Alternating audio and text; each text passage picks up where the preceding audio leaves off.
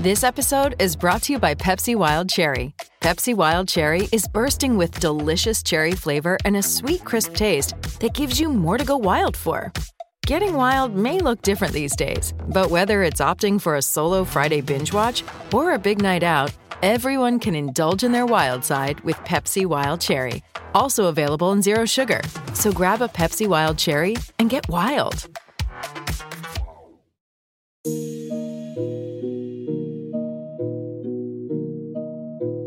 Equity of up to £150 million. You're not here to have fun, you're here to win games.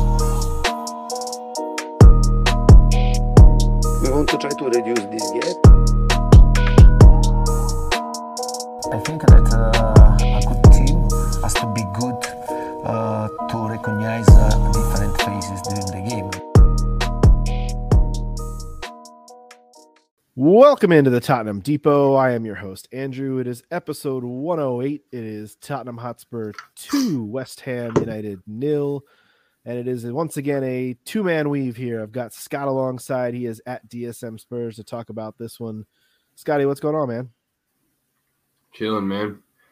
Finally, we didn't fuck up against West Ham. It's been a while, it feels like. So, cheers. Yeah, it does always feel like a bogey fixture for Spurs, but they got the job done. Despite what I would call a less than stellar first half, they got what they needed in the second and got the job done. And that's what we like to hear and like to see. We appreciate all of that. So we're feeling a little bit decent about this one. Spurs have moved into the top four.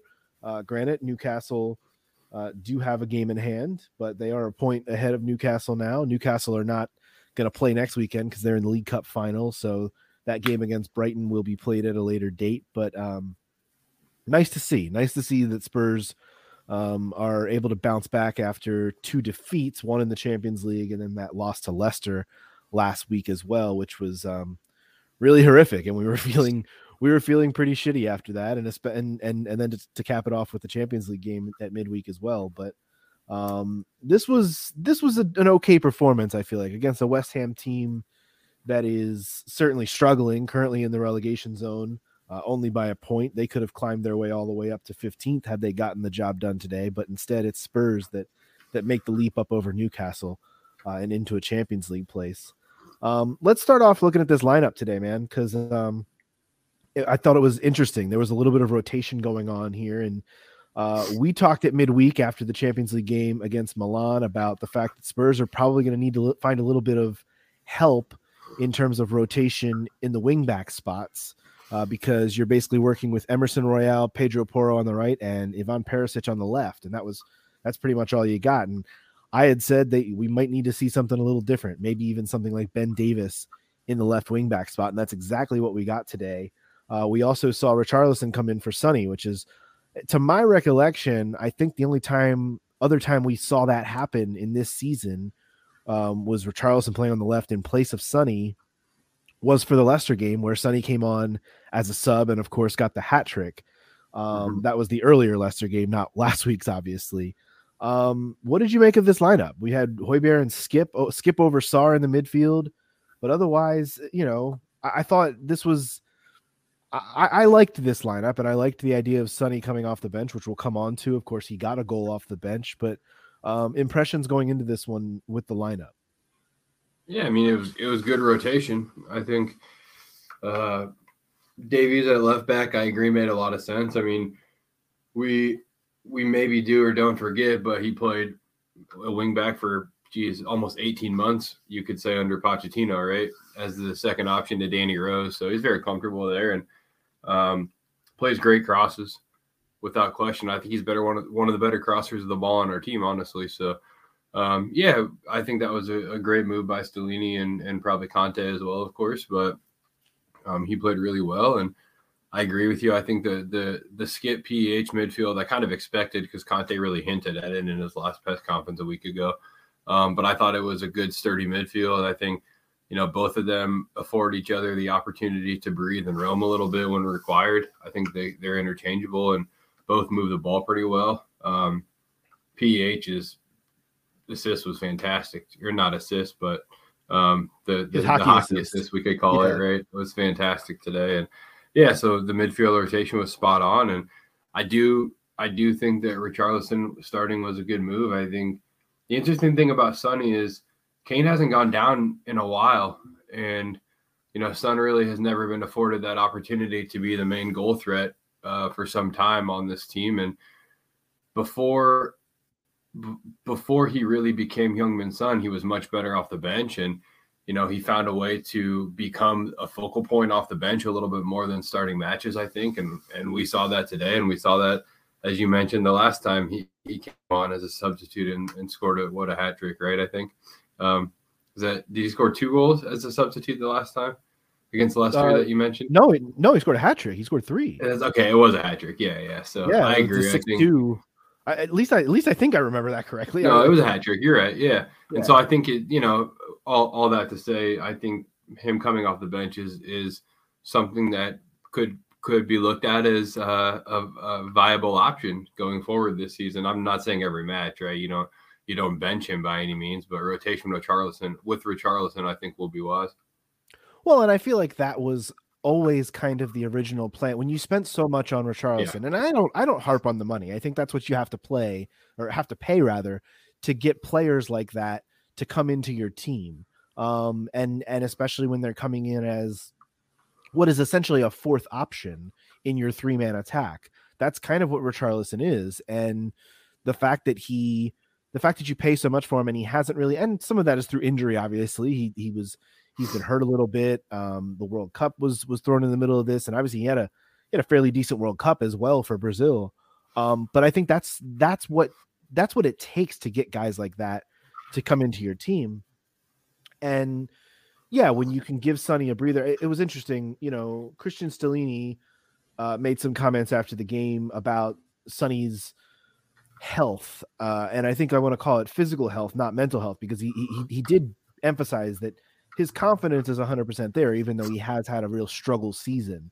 But wanting to get him the ability to come off the bench, like you say, because he just, sometimes players need that slight physical reset to not start a game, but to be able to come on with 30 or 35 or 40 minutes to go in a game and really make a run. And that's what Sonny was able to do.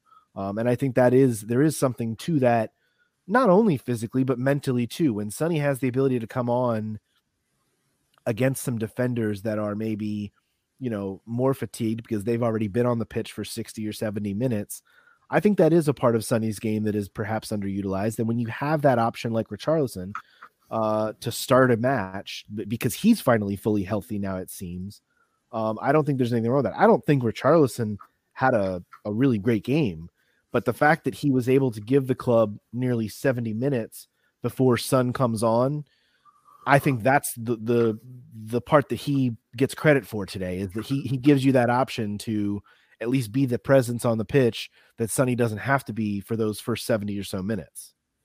Yeah, spot on.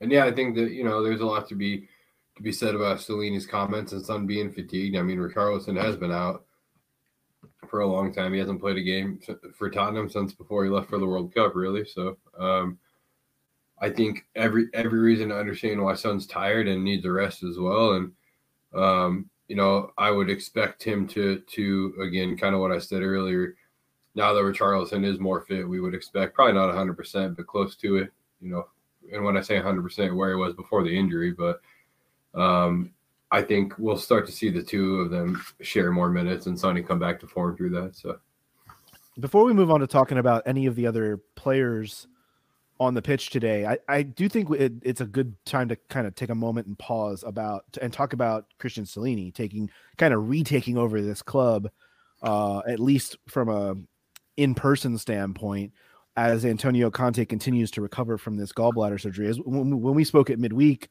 following the Milan match, Conte was on the bench, and then it was revealed in the days following that he was going to need more time. And I think everyone at the Tottenham Depot wishes Conte well and wants him to get back to 100% health. But it is an interesting dichotomy now. We talk about Stellini and his quote unquote 100% record, and that in terms of taking over for Conte, and that even goes back to their time at Inter. There were 3 matches at Inter where he took charge of the club for Conte.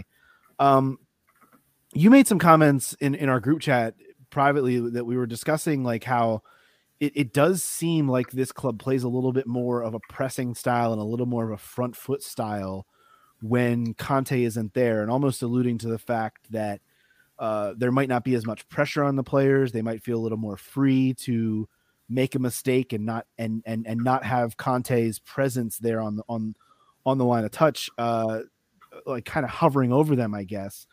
And Stellini made some comments after the game about, Conte's involvement too. So I want to get to your feelings on that, and then I kind of want to talk about what Stellini said after, because I think it's a really interesting dynamic that these two have, and an interesting dynamic that that Conte still has from afar, almost via text during a match, which is what some of the things that Stellini said. But like, I do think it's interesting that whole dichotomy and how this team has played in the couple of matches that Stellini's needed to take charge. It has looked a little bit differently, at least visually, on the pitch.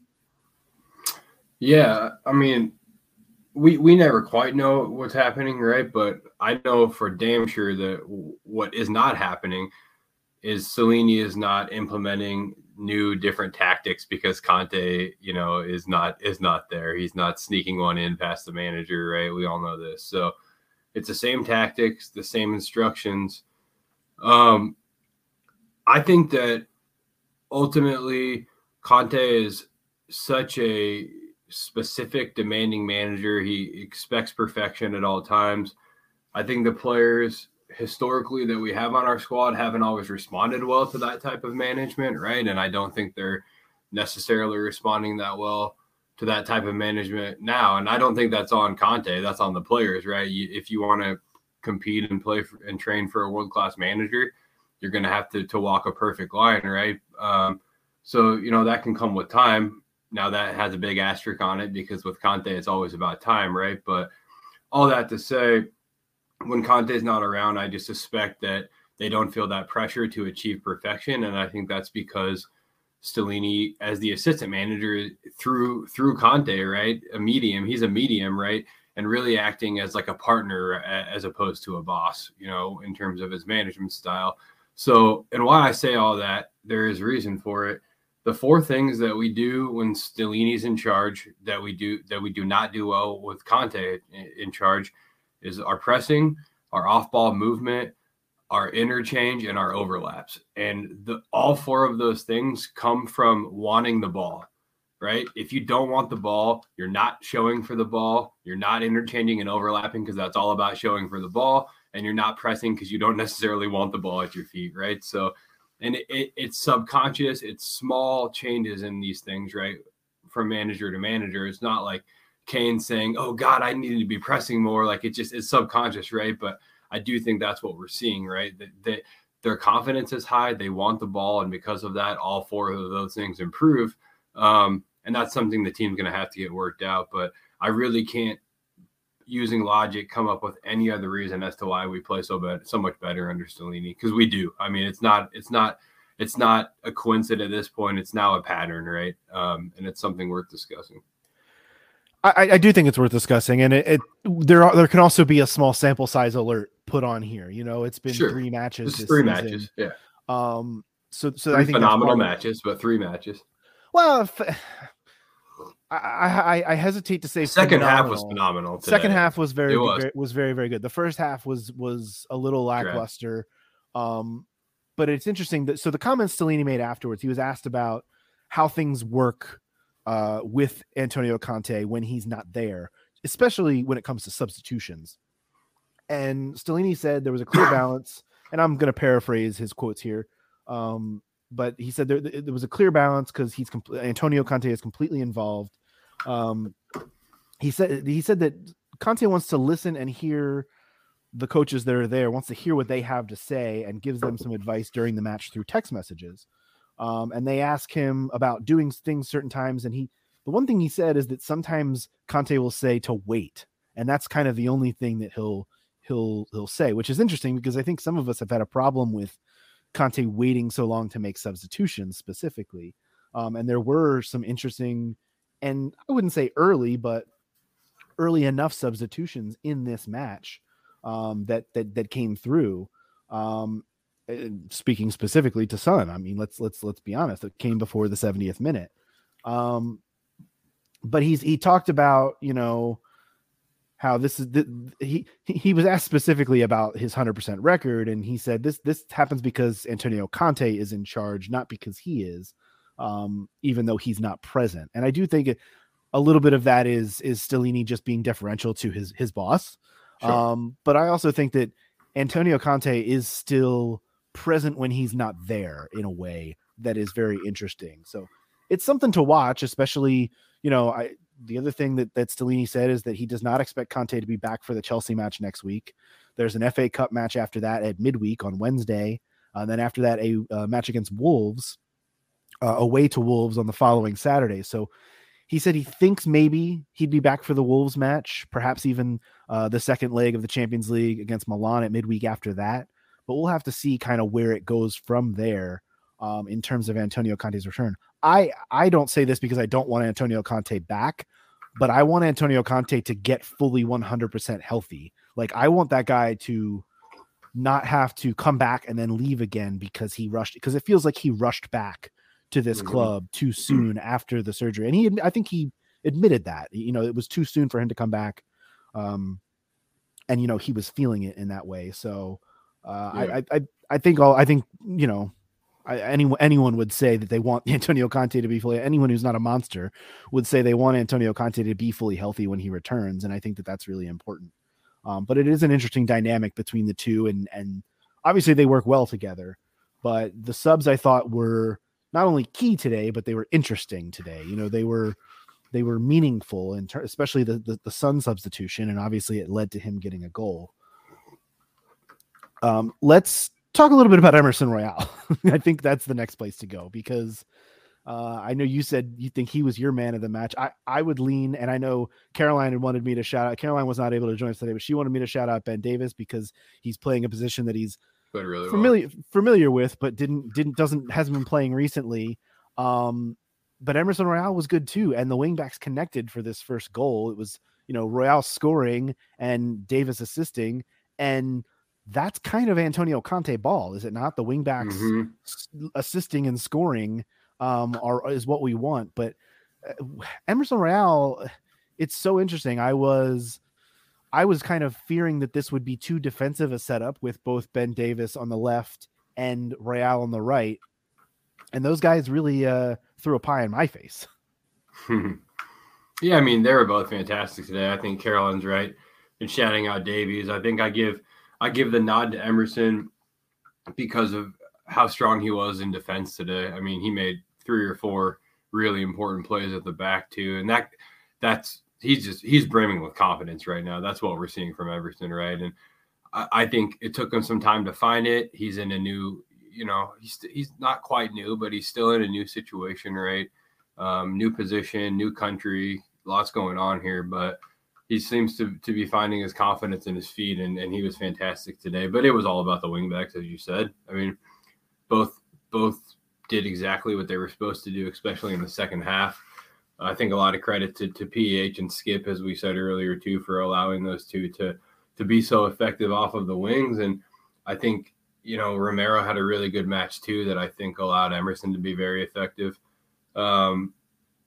Clement Longley did as well, actually, until he went down, you know, with what we suspect is not an injury, but just a little bit of a knock that was worth, you know, subbing him off for Ivan Perisic eventually. But anyways, everybody was really good behind those two, which allowed them to play so well, I think. And you have to give the nod to Kane too for how effective his distribution was to those two. I don't want to say always to the wing backs, but distribution that allowed those two to get on the ball and make things happen. So all in all, a great performance, but certainly capped by Emerson, you know, off the back of his performance against Manchester City, putting up a really, really great performance today.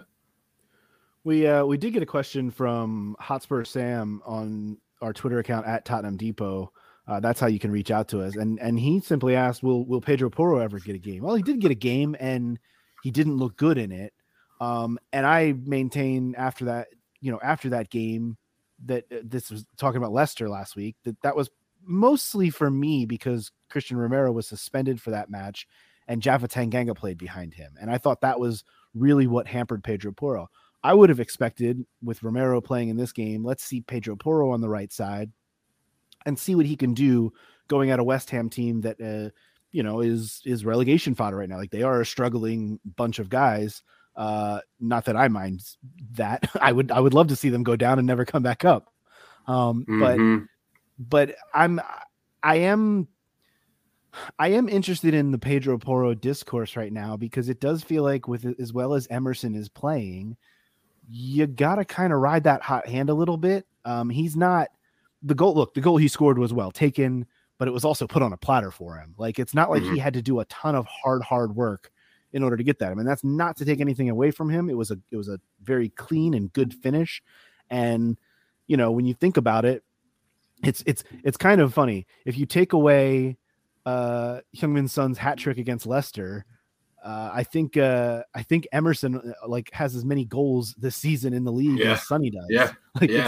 It's kind of wild when you think about it in that context. And I know you got to manipulate the numbers and squint a lot to make that thing work. But Emerson is contributing a little bit from that spot, which is interesting to me, because I don't think of him as an offensive force, but he's doing enough right now, I think, to keep his place, even though you just paid a lot of money for this right wing back of the quote unquote future. Yeah, I mean, first I'll say Emerson, what he's doing now is he's inverting. And he wasn't inverting at all before. And that's, again, just confidence, right? I keep talking about confidence right now, but he's inverting because he's confident and is okay being on the ball. And we're seeing a different Emerson.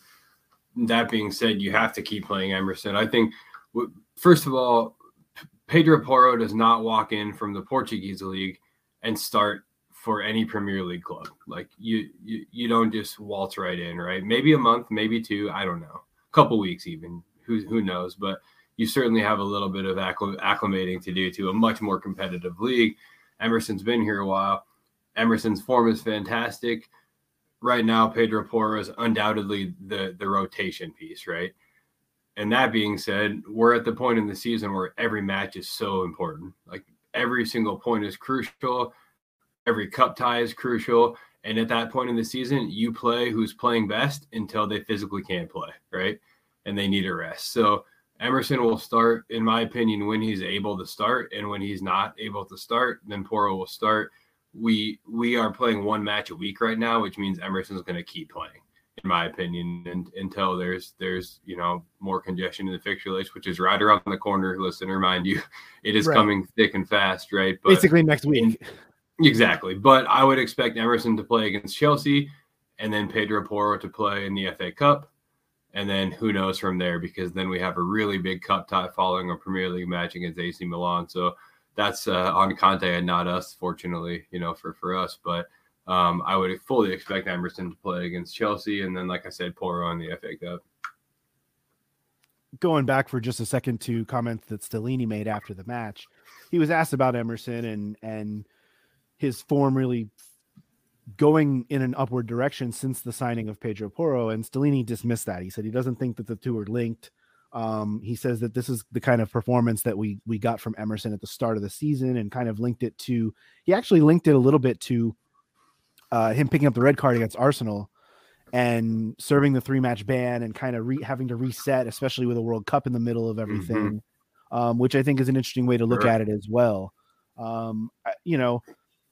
I am the first to say I think Emerson is a really good defensive right back. I don't think he's a really good right wing back in a Conte attacking system. But if he wants to continue to prove me wrong like he did today, I'm totally on board with that. And I will get down with it. The other interesting call that I wanted to talk about today was Oliver Skipp over Pap Sarr, who did come on for Skipp late in the match. But we know for right now, Spurs are kind of operating in a world where they really only have the 3 healthy midfielders in Højbjerg, Skipp, and Sarr. Bentancur is hurt. Basuma is hurt. I don't even know if there's anyone else you would really throw into that mix right now. I know there were crazy rumors to me about Eric Dyer maybe stepping up into the midfield, but I don't want any part of that. What did you make of Skipp's performance? Because I thought he was good. And Stellini had some comments about him after the match as well. And in talking about how impressed he was, especially after he picked up an early booking in this match.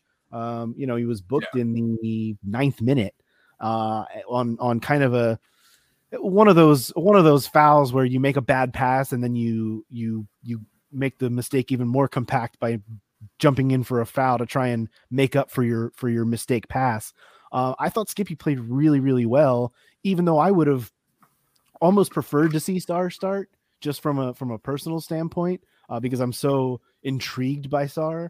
But I also really appreciate the job that Skippy did in this game too.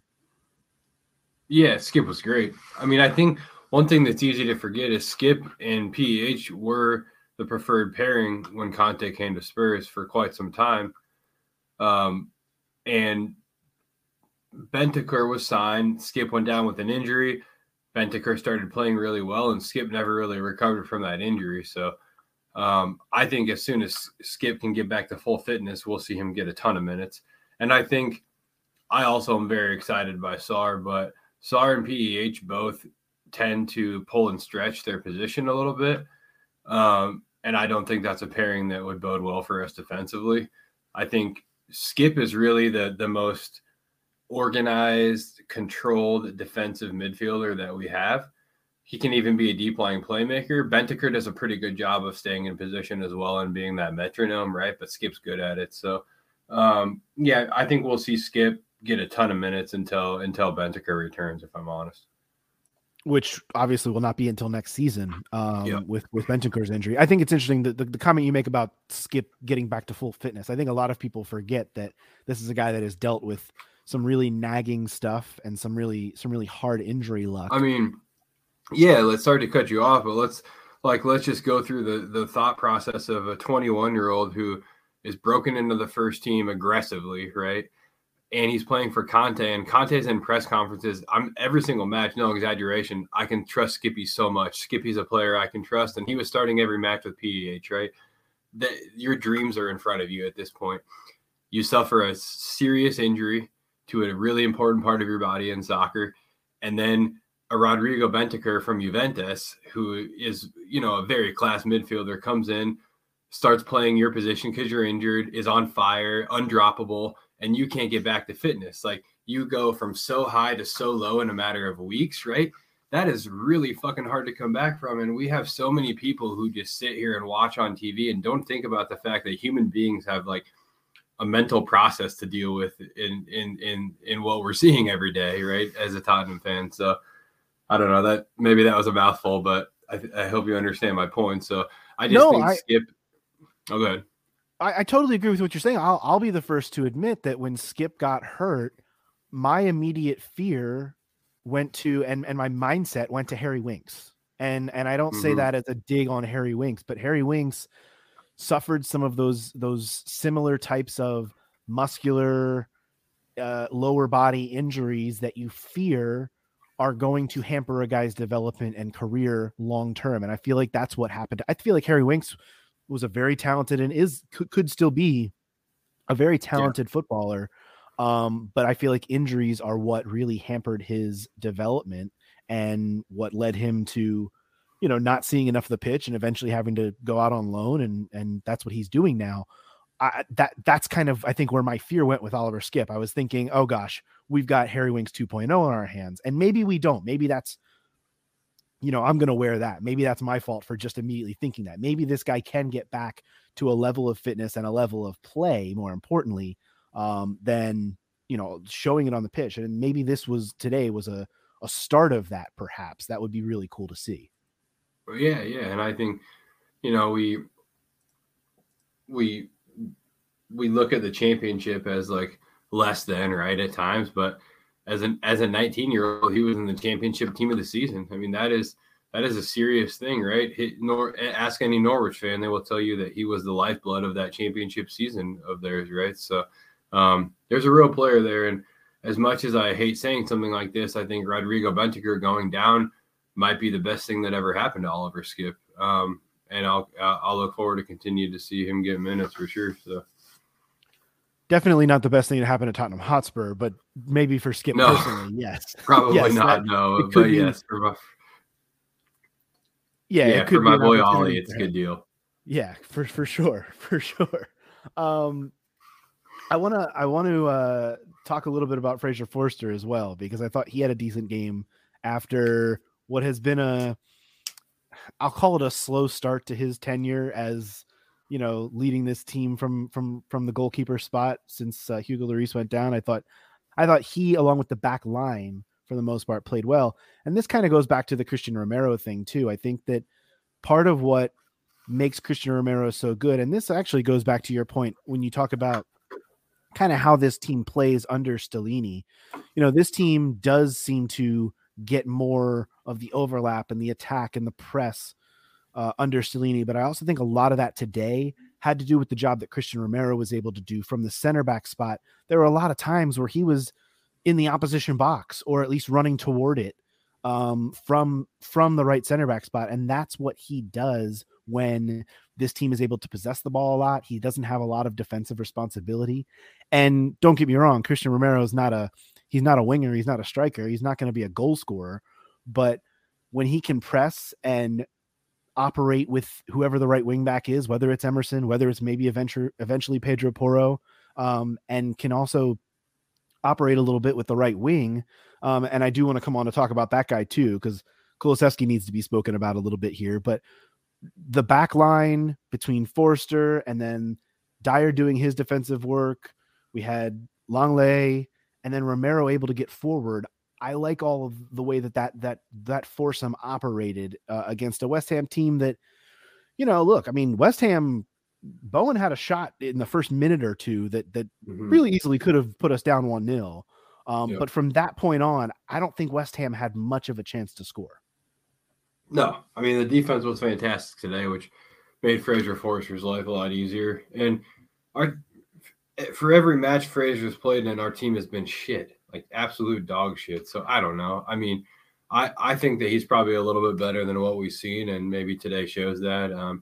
That's probably, looking and finding what I want to see at that point. But I do believe that he can be better than what we've seen, and I do hope that today shows us that. And again, all credit to you for saying a few times, I think, over the last couple of weeks, that pay attention to that shit defense sitting in front of that guy that can't stop the ball, right? So, well, and like I said, when the Pedro Porro thing happened last week against Leicester, I mean, no offense to Japhet Tanganga, but he is not Christian Romero in terms of his possession skills and even his defensive skills. The thing I've dug Christian Romero out on is his disciplinary skills, or lack thereof. The fact that, the reason he wasn't there last week against Leicester was because he picked up the red card the prior week against City, and that's his problem. When he's there, he can play well, not only defensively, but he can press and get things going forward offensively.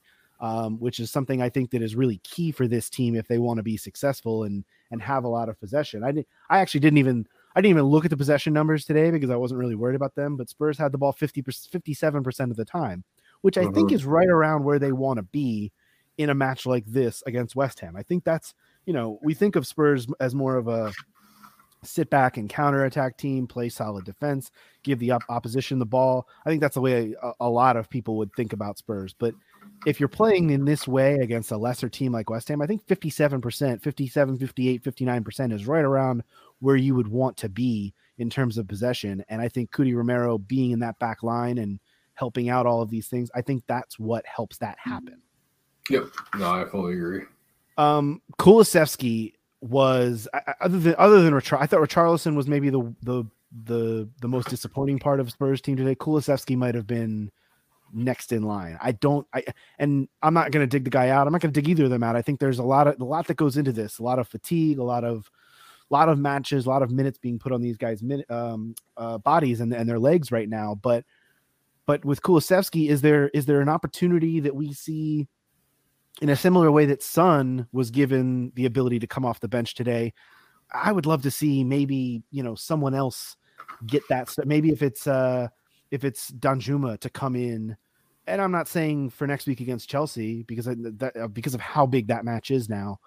But I would love to see an opportunity for Kulusevski to also come off the bench at some point rather than having to start and play almost a full match every week. Yeah, I agree. I think I think, both of them were quiet today. I do think the wingbacks were loud, which I don't think you'll always find that both of those positions were super loud in a given match, right? I think maybe one can overshadow the other a little bit. So I won't sit here and say they both had a terrible game, but what I will say is that their end product was not there. Their positioning was fine. Their spacing was fine. I think kind of what I was just getting at, they allowed the wingbacks to do what they needed to do, right, which is a key part of that position, but the end product was lacking. And like you said, it's probably fatigue. And I do agree that rotation is the antidote to that fatigue, and we'll start to see some more rotation, I think, as Richarlison comes back to fitness and Danjuma settles in. Danjuma looked good in the FA Cup, right? He's looked lively in his one cameo beyond the FA Cup appearance, which I think was against Leicester, right? But tough result, but somewhat bright cameo from him, but he's still got a lot of settling and learning to do before he's ready to start a match. So we just need to get as many guys back to fitness as humanly possible, as fast as possible, and guys settled in so that we can get some more rotation, and we'll be better for it. Well, and the other factor to all of this is the guy that actually, it wasn't Danjuma that came on for Kulusevski late in this match against West Ham. It was actually Lucas Moura of all people. Mm-hmm. And I think it's interesting. Yeah, and I had not realized this. I think Lucas Moura has just kind of gone into the back of a lot of people's minds because I think a lot of people expect him to leave at the end of the season. It was rumored that he might even be departing in January, but still coming back from the injury woes that he's dealt with all season long. This was Lucas Moura's first appearance since November 12th against Leeds, and he only played 1 minute in that game.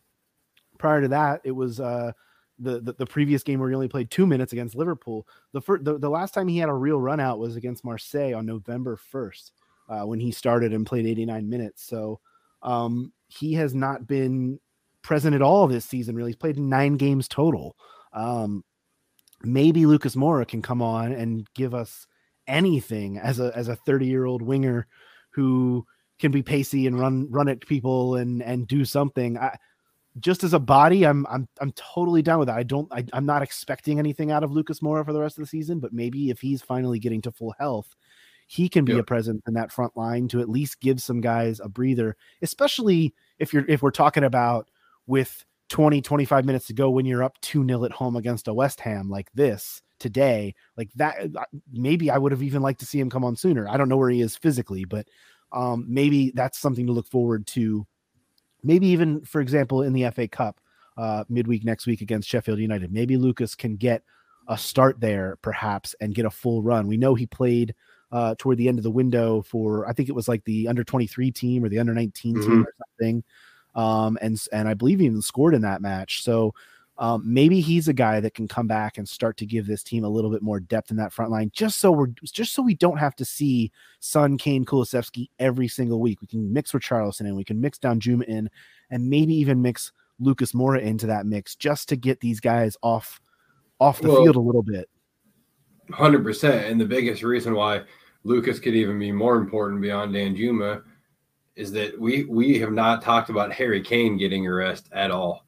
I think we're just we're grazing over the fact, and I'm not saying we are grazing over the fact, but all of us fans as Tottenham fans are grazing over the fact that as we look at this run of fixtures and all the rotation we're asking for, Kane's expected to just play all of those matches. So at some point, I would expect that Richarlison needs to start instead of Kane. We will see. We all know that Harry Kane does not favor the bench. Yeah, I was going to say, you don't really think that's happening, do you? No. The only time I could maybe see Kane getting a rest is coming off early against Sheffield. But if I'm in charge against Sheffield, I stick Kane out there, I get a fucking goal or two, and then I pull him off in an ideal world, right? I'm glad you brought up Kane because we did not really speak about the fact that he was honored prior to this match with a little boot trophy looking thing from the club for becoming the club's all-time leading scorer. He got a big tifo in the South Stand, which was really cool. It spelled out Harry. Did not score in this match, but did have the assist on Son's goal, which was brilliant. It was a brilliant Harry to Son connection once again. And also just, that was the goal. That was the where he got the assist with the Son. He also delivered that other pass to, I want to say it might have been Richarlison over the top. That was just brilliant. The guy is so complete as a footballer. We talk all the time about him being a goal scorer, but just the assist that he put in this match today was so crucial to getting the cushion that this team needed to get over the line. That goal from Sonny, it came in the 72nd minute. That gives you the final 20 minutes or so of that match to have a breath, because you don't have to protect a 1-0 lead and make it. Once you get to 2-0, honestly, that game felt done and dusted for me, and that is so crucial. And I just think that it's not something that Spurs fans don't know. That if I tell you Harry Kane's not only a great goal scorer, he's also a great passer and just a great overall playmaker. It's not anything that none of us don't know. But I just think it needs to be emphasized, because it's not something that we talk about probably as much as we need to. Yeah, I mean, he set a record that will not be broken for a very, very long time. Especially in the modern age, right, where you don't stick around very long at certain teams. So, yeah, he's infamous, and I think that goal today, the assist from Kane, it's on the half volley. He somehow on the half volley gets it. He plays it to a point where it's settled by the time it gets to Son. Right, there's no bounce in that ball on the half volley. The touch was immaculate too, but that goal, very few combinations of players can score that goal. It's such precise, it's such a precise pass and a precise touch and finish, and a world-class goal. So it's really incredible to watch the guy every week. And, it's a pleasure. It's a joy and a pleasure. Let's look ahead a little bit before we get out of here. As I mentioned, Chelsea next week, Sheffield United in the Cup at midweek, and then Wolves. I want to specifically talk about Chelsea though, because my goodness, I know people realize that Chelsea have been struggling this season, despite spending all of the money, not just some of the money, all of the money. But Chelsea currently sit 10th. They are 11 points behind Spurs right now in the table. And I was just looking at their fixtures. Chelsea have won one time since the new year. They won on January 15th over Palace. Since then, a goalless draw against Liverpool, a goalless draw against Fulham, a 1-1 draw against this very West Ham team that Spurs just took a second half, 4-4 to. They lost in the Champions League to Dortmund 1-0, and then they lost yesterday, Saturday, the 18th, to Southampton, who, if you haven't looked at the standings, Southampton are in the cellar of the Premier League. They lost 1-0 to Southampton. So this is a Chelsea team that is desperate. They are struggling mightily. They have 8 wins, 7 draws, and 8 losses on the season. And with all of that said, I am scared as hell that they're going to come into the Tottenham Hotspur Stadium next Sunday and get 3 points. How do you feel about this one? Honestly, for the first time in a long time, I don't feel threatened at all by Chelsea. I think Chelsea might be in more trouble than we want to think, right? It's poor run of form, they'll bounce back, blah, blah, blah. They have, first of all, they have a manager in charge who's managing a bunch of superstars that probably don't have a whole lot of respect for him. You have an owner who knows very little about the sport, seemingly, right? He really is just playing football manager. All these players they've brought in are from foreign leagues, right? Leagues that are not the Premier League, or the majority of them. That does not usually bode well historically. I'm thinking of teams like Everton right now, who 3 or 4 years ago I was hearing from Spurs fans, all of whom I love to death, if we could just start acting like Everton, blah, blah, blah, they're in a tough place. And I think Chelsea might not be too far off of that, right? They've brought in more talent, but you can't expect to bring in an entire team of guys from different setups and different tactical operations with no rhyme or reason to any of it other than here's the money, spend it, and expect good things to happen. So anyways, it's always nice to go on a rant about how shit Chelsea is, I guess is what that was. But really, to get back to my answer to your question, I'm feeling good because I'm not threatened at all by this team. I think they are shit. It is really interesting when we look back to match week 2 when these two teams met at Stamford Bridge and think about everything that went on in that match. Like, we forget that was this season that both Antonio Conte and Thomas Tuchel nearly came to blows following a late header, a very, very late header by Harry Kane to get a point at Stamford Bridge in what we all looked at the time as just a massive, massive accomplishment. Oh my gosh, we went on the road and battled back twice from being a goal down against Chelsea and got a 2-2 draw with a late header. And then the managers almost fought each other in the handshake line afterwards. And everyone was kind of looking forward to the rematch between these two teams. Well, first of all, a point against this team that is struggling so mightily doesn't look nearly as good as it did in the moment. No. but at the same time, neither of those two managers are going to be at the helm next Sunday when these two teams play, because Antonio Conte is still recovering in Italy and Thomas Tuchel isn't even in charge there anymore. It's Graham Potter. So it is kind of wild how quickly things change in football, as we all expected. Not only would that be just a massive result for our season, and now it's just kind of like, oh yeah, it's a good point, but it wasn't nearly as good of a point as we thought. And also the managers will not be getting that that not so friendly rematch that we might have thought they would have been either. But it's just it's also just interesting to see how much Chelsea's team has changed since then as well, and how different it will look come next Sunday. But yeah, Chelsea look, if we want to talk about Chelsea struggles, I'm all on board. I'm really in favor of it. They, I don't think, have any chance of catching up. I think the team you got to worry about is Liverpool. They're starting to find a little bit of a run of form for their struggles, but Newcastle are really my only concern right now, and they don't even play next weekend, as I mentioned earlier in the show, because they've got the League Cup final against Manchester United. So I'm appreciating that Spurs are taking care of their business, at least this week. We'll have to see how it goes next week. Like you say, you're confident. I'm more confident than I normally would be. Don't get me wrong, but still, when you look at those blue shirts across the way, I think, oh, this is going to be nervy. This is going to be a little bit dodgy for me. Yeah, don't get me wrong. We could go out and play terribly. I have every reason to believe deep down in my heart that we could just play fucking terribly and get our ass kicked. Don't get me wrong. But I do not feel threatened by Chelsea is the best way that I can explain the situation, right? And because of that, I think there's every reason to think if we go in and don't act like shitheads, we can get a result in that match. But that's hard to say with this club too. I'm being, as much as I'm kind of bantering them, I am being totally serious when I say that we could easily lose this match, but I'm not threatened by Chelsea. Tottenham Hotspur FC in 2023. Don't act like shitheads. That's kind of all we're asking at this point.